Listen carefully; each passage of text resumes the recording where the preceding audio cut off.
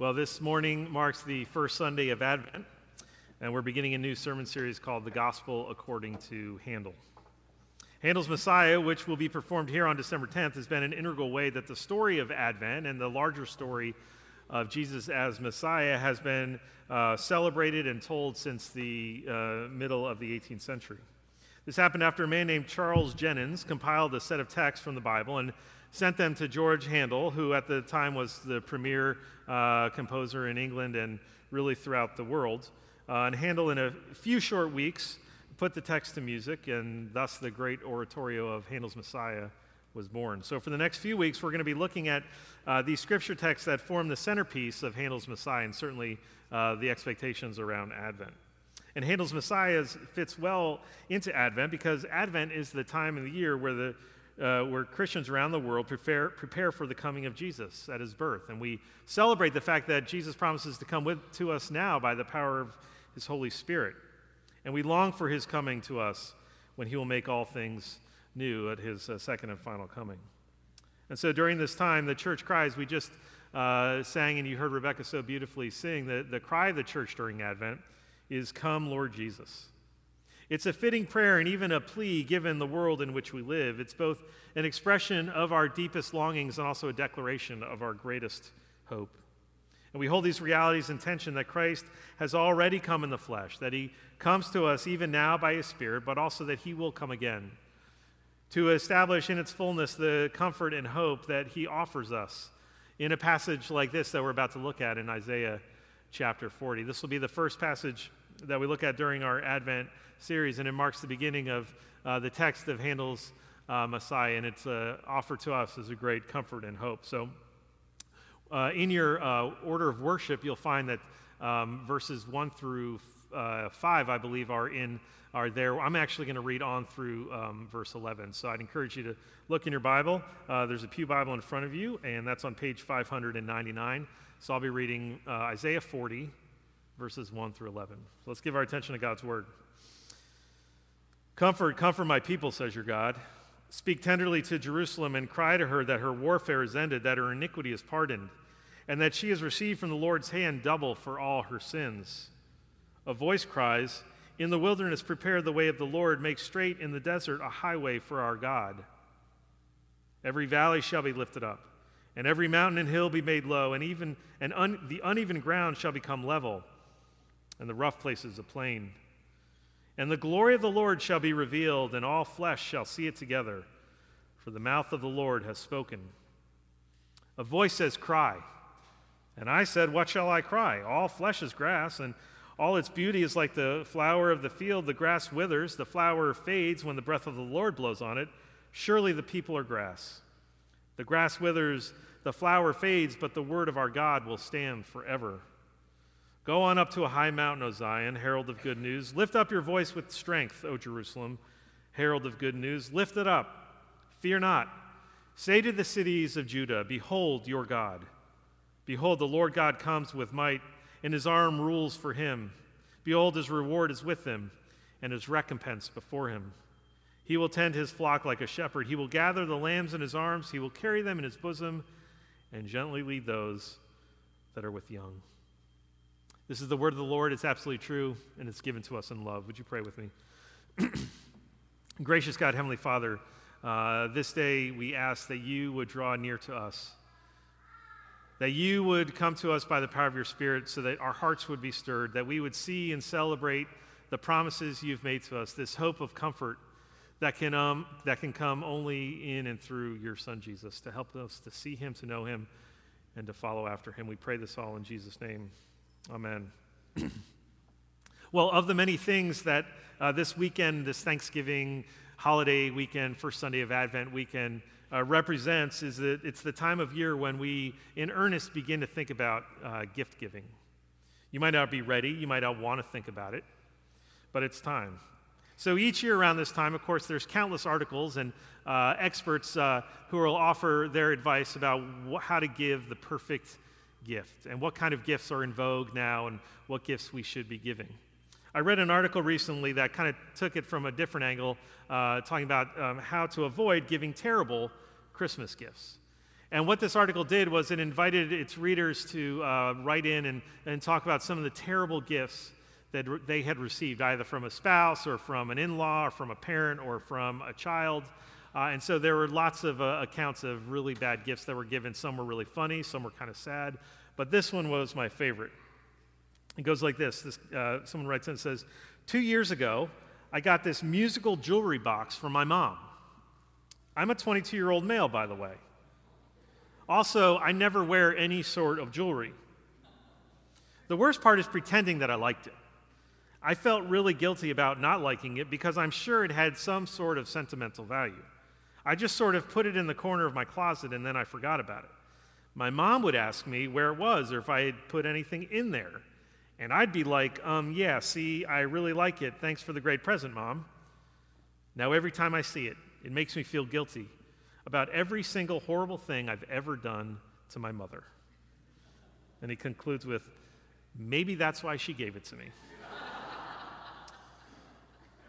Then the writer of that article goes on and talks about a good rule of thumb in giving gifts, and that you should never suggest a desperate need for change. So don't give something that suggests a radical change in image or weight loss or that the person might be in some sort of crisis. Even if you know there's a desperate need for change, give something that doesn't send that kind of message. And this is one of the things I think that makes the holiday season work for us. Why almost everyone likes it or can at least tolerate it, because for a time it covers up all sorts of bad stuff that lies just below the surface in our lives, in our relationships, and in our world. That's one of the comforts of Christmas. For instance, only at Christmas can you get together with family with all sorts of unresolved issues and all sorts of drama and just eat and sing Christmas carols and exchange gifts.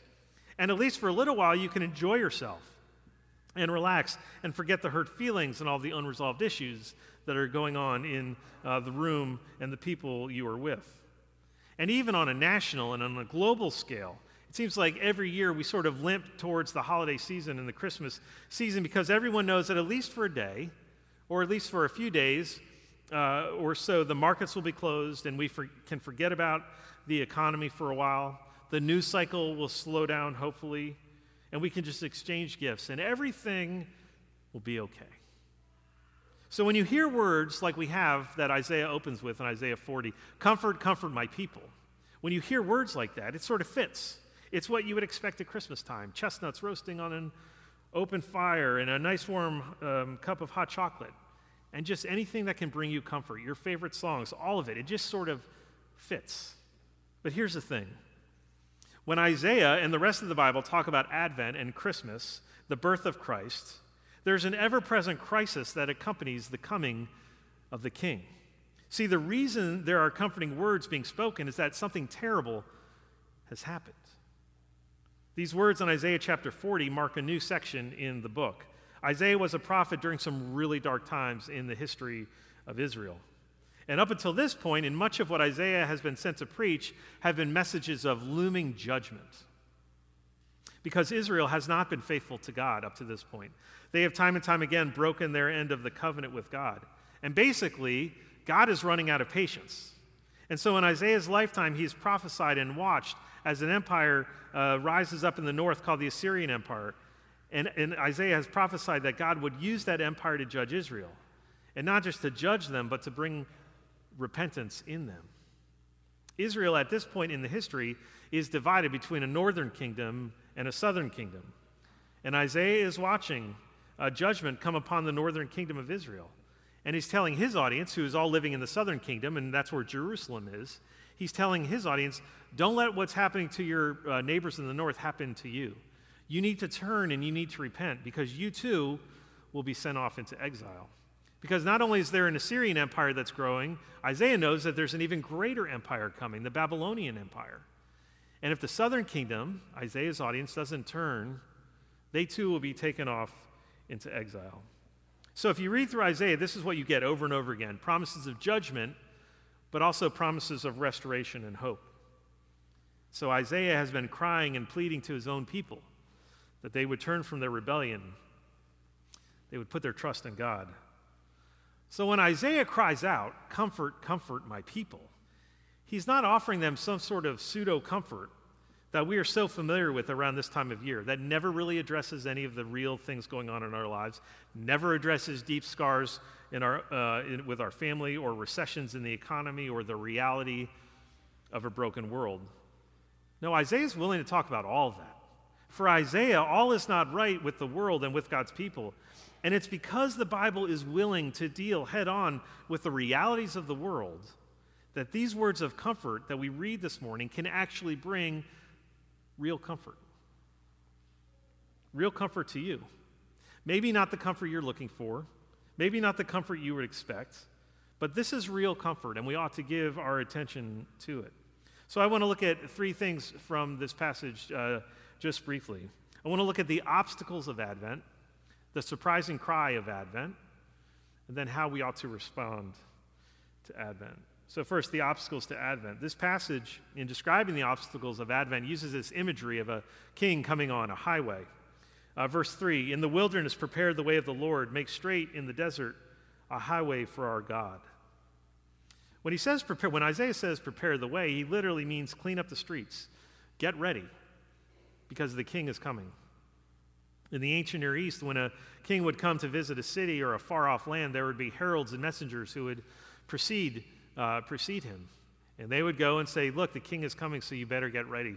Fix all the potholes in the roads, make sure the town is fixed up, remove any sort of obstacles so that it's inviting and welcoming for this king as he comes in town with his entourage and on his chariot. The same thing, there's a modern-day equivalent of this, of course, that happens today. When a president or a dignitary or a head of state enters a town, there's a whole team of people who go ahead of them and get the place fixed up before they show up. And what is implied in this text is that the roads are not ready for this king. The roads are rough, and crooked places remain in Israel. Here, the original audience. And they're just not ready for their king.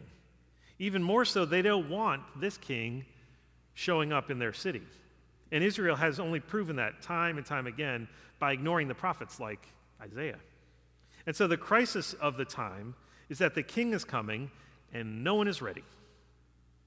In other words, there are all sorts of obstacles to Advent. Isaiah tells the stories of all these barriers that Israel had laid down in the road to prevent the king from coming. And the message of Isaiah and the real crisis of Advent that Isaiah is facing, that we ought to face as well, is that the obstacles of Advent, the real obstacle of Advent, the barriers, are the people themselves. God's own people have turned from their king, and they refuse to repent. Their hearts have been hardened, and nothing Isaiah says gets their attention. The perfect example of this is King Hezekiah. In the chapter right before this, in Isaiah chapter 39, Isaiah gives us an account of the obstacles that King Hezekiah puts in the road, so to speak. King Hezekiah has entertained envoys from Babylon where he shows them all of his wealth, all the storehouses of his wealth. And you see, Hezekiah sees what's happening to the north. He sees what Assyria is doing to the neighbors in the north, and he doesn't want that to happen to him and to his southern kingdom. So instead of trusting in God's word, instead of listening to Isaiah, instead of leading his kingdom in repentance, he hedges his bets and he tries to make an alliance with the Babylonians. And just like that, the king of Israel was an obstacle, and so were his people. Israel is an angry and rebellious people, and this carries its way all the way into the New Testament at the coming of Jesus, which is the fulfillment of this prophecy, as we'll see in a minute. Because there are still obstacles. See, it's not Babylon, it's not Assyria now, it's Rome. And it's not the leaders of those empires, now it's Herod who is in power. And there are very few Israelites still holding out hope that a Messiah, a king, was actually going to come. And so this is what Advent asks of us. Do you want this God in our world? Do you want this God in your life? Do you want this king to show up? And does it bring you any comfort that he promises to do so? See, the prophet Isaiah's experience has been that while this ought to bring comfort, while this ought to be good news, oftentimes it is not received that way. And for us, I wonder if that's why part of Christmas is so appealing to all of us. It's so easy to think of Jesus as a baby in a manger. He's so helpless. Surely there's no way a baby being born on a silent night where all is calm, all is bright. I doubt it was that silent, but whatever. It's unlikely, it's hard to see how a baby being born in a manger some 2,000 years ago is going to interfere with your life and your quest for personal growth and your own pursuit, our own pursuit for our own glory. But he does, because this baby is a king, and he comes with authority, and he comes with power. See, the story of Israel is our story as well. We are a people who put all sorts of obstacles in the road because we want to live life on our terms. And his coming gets in our way. Because Advent means that you are not the king of your own life. You are not the ruler over you. You are not the ruler over your circumstances. God is. And that news might not bring you much comfort, at least initially, if for no other reason that we simply want to be in control. We want to be in charge of our lives. But verse 5 tells us that it's the glory of the Lord that shall be revealed at his coming. It's his glory that we are to seek. It's his glory that we are to look to, not our own. And so this is the world into which Isaiah tells us that the king is coming. It's not a world of Christmas carols and smiling people eagerly awaiting a baby in a manger. It's a world that works very hard to pile up obstacles in the road. And instead of welcoming and celebrating this king's birth and arrival, we resist it. Because it means that we must come down from our own perceived thrones. We must walk away from our own projects of building our own kingdoms and have him rule and reign in our lives and in our worlds. And that brings us to the surprising cry of Advent. We put down all these obstacles to prevent this king from coming, but this surprising cry is even more astonishing in verses 6 through 8. Now, the punctuation in our Bibles is a little tricky, and I think it sometimes clouds what's really being said here and who's talking. So it's important to understand, to catch the emphasis of this text, because in verse 6, a voice says again, cry, telling Isaiah, you need to cry. Cry out, make an announcement, make a proclamation. And Isaiah says, what shall I cry? All flesh is grass, and all its beauty is like the flower of the field. The grass withers, the flower fades when the breath of the Lord blows on it. Surely the people are grass. In other words, Isaiah is saying, cry. What do you want me to cry? What do you want me to say? What's the point? You're going to come, O God, and bring judgment on everyone anyway. See, Isaiah sees the darkness. He sees the rebellion. He knows the judgment's coming. And now he's being told to comfort his people. And that, for Isaiah, it's almost too hard to believe. Isaiah is caught totally off guard by these words of comfort. Even Isaiah is having trouble believing these words of comfort at this point. And yet comfort is the surprising cry of Advent. Because no one is looking for this king. This is not what anyone wants to hear. This is not what anyone deserves to hear. Because no one wants this king. Israel isn't rolling out the red carpet. And yet, in spite of that, Isaiah is given these words to speak. This is what makes the comfort of the gospel, the comfort of Advent and Christmas, so comforting. That God comes to us in the midst of our great darkness, in the midst of rebellion, in the midst of the hardness of our own hearts. And so you have to see how shocking and radical this is to understand this kind of comfort. This king comes not when everyone has cleaned themselves up and paved the roads perfectly. He comes to people who are in exile. He comes to people who are a total mess. He comes to people who spend so much of their time in rebellion, setting up obstacles in the road, looking for comfort in anything, in any place, in anyone else but the King of the universe. And so the same holds true when these very words then again are spoken by John the Baptist at the opening of the Gospels. John the Baptist uses Isaiah's very words to announce the coming of Jesus. You see, John the Baptist is in the wilderness, just like Isaiah. He is outside the seat of power, not with a huge following of people, but with a few faithful followers. And God, for many hundreds of years at this point, has been silent. Herod is in power. Israel has been decimated. And to all of this, God shows up. And so this section ends with verse 8, almost a reminder to Isaiah. The grass withers, the flower fades, but the word of the Lord will stand forever. In other words, what Isaiah needs to remember and what Israel needs to know and what you and I ought to always keep in front of us When God says the word of the Lord stands forever, he's saying he always keeps his promises. God never forgets, and he never fails. And so God had promised Israel, even before the exile, that he would one day set things right, that he would come and bring healing and forgiveness of sins. And he has done just that in Jesus Christ. And look, this is something we are asked to believe every day of our lives. We are asked to trust the surprising cry of Advent, to believe God's promises, to believe that what he has said about what he's going to do, what he is doing, is absolutely true in spite of the mountain of evidence and the circumstances you're facing in your own heart, in your own relationships, in your own life, and the evidence you might see out in the world. We're asked to believe this, and not just during Advent. We're asked to believe it all the time. Look, God has promised that he will provide for his people.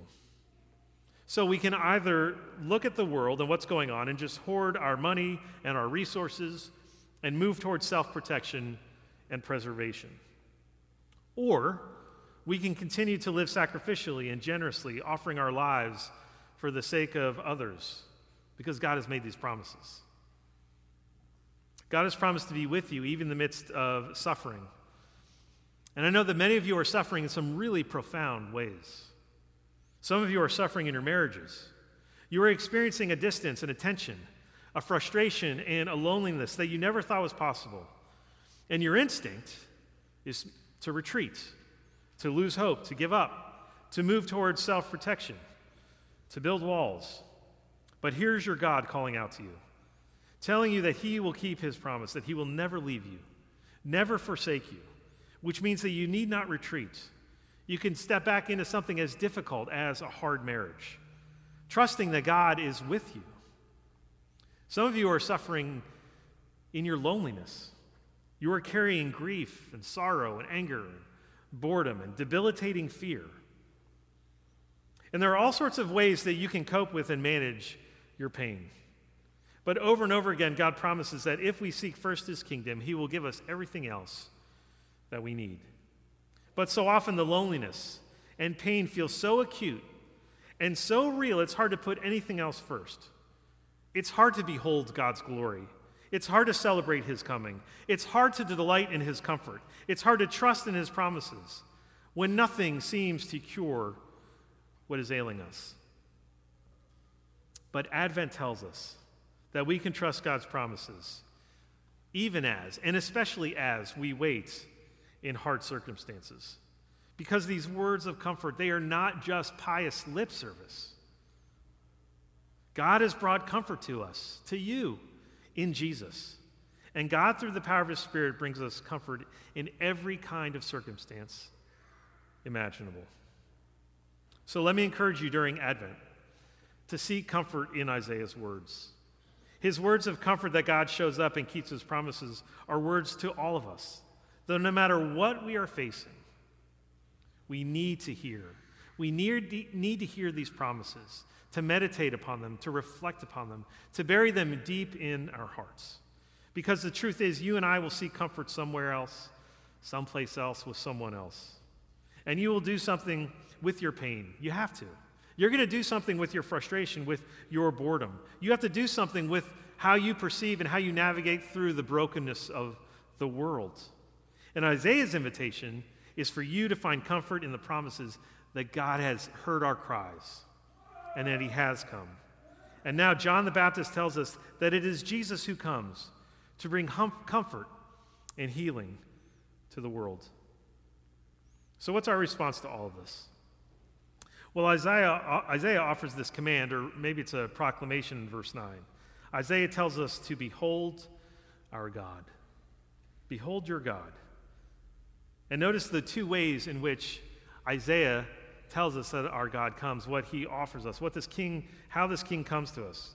He comes to us first with a mighty arm, a victorious arm. You see this in verse 10. He comes to us as a victorious king. The picture here is that he's got his reward and his recompense with him, meaning he subdued all his enemies, and now he is the one who is ultimately victorious over his enemies. He comes as a victorious king. And in verse 11, that same arm that brought victory, that same arm rules in might and brings victory, is now the same arm that gathers his flock like a shepherd, carrying them close to his heart, gently leading the weakest and the most vulnerable ones. Notice how careful and how gentle Isaiah describes this king and this shepherd in verse 11. See, the comfort of Advent is the truth that there is no circumstance, there is no place where God will not enter your world, where he will not rescue you in your life.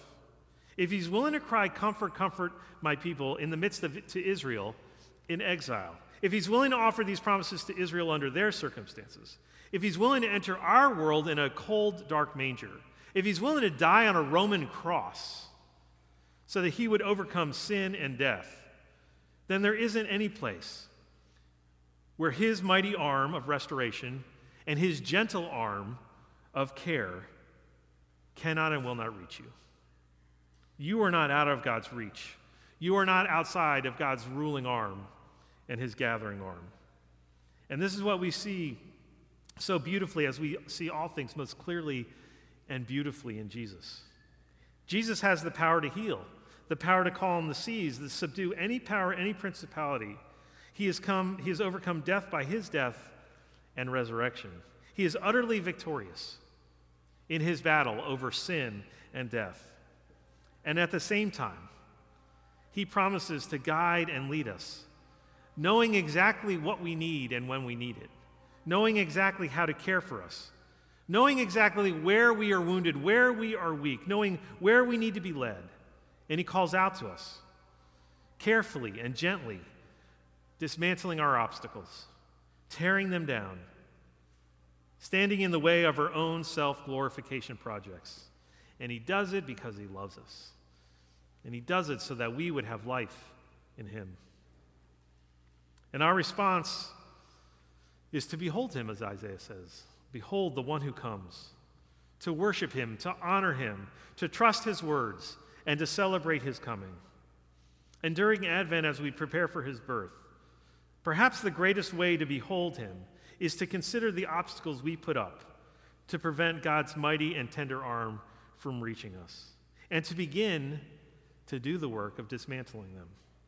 Dismantling all the objects, all the obstacles we put in his path, our personal projects of pride and self-glory, our goals to put our own interests and comforts above anyone else's. See, all these obstacles, they have to come down. They're going to come down because this king is coming. And that is good news.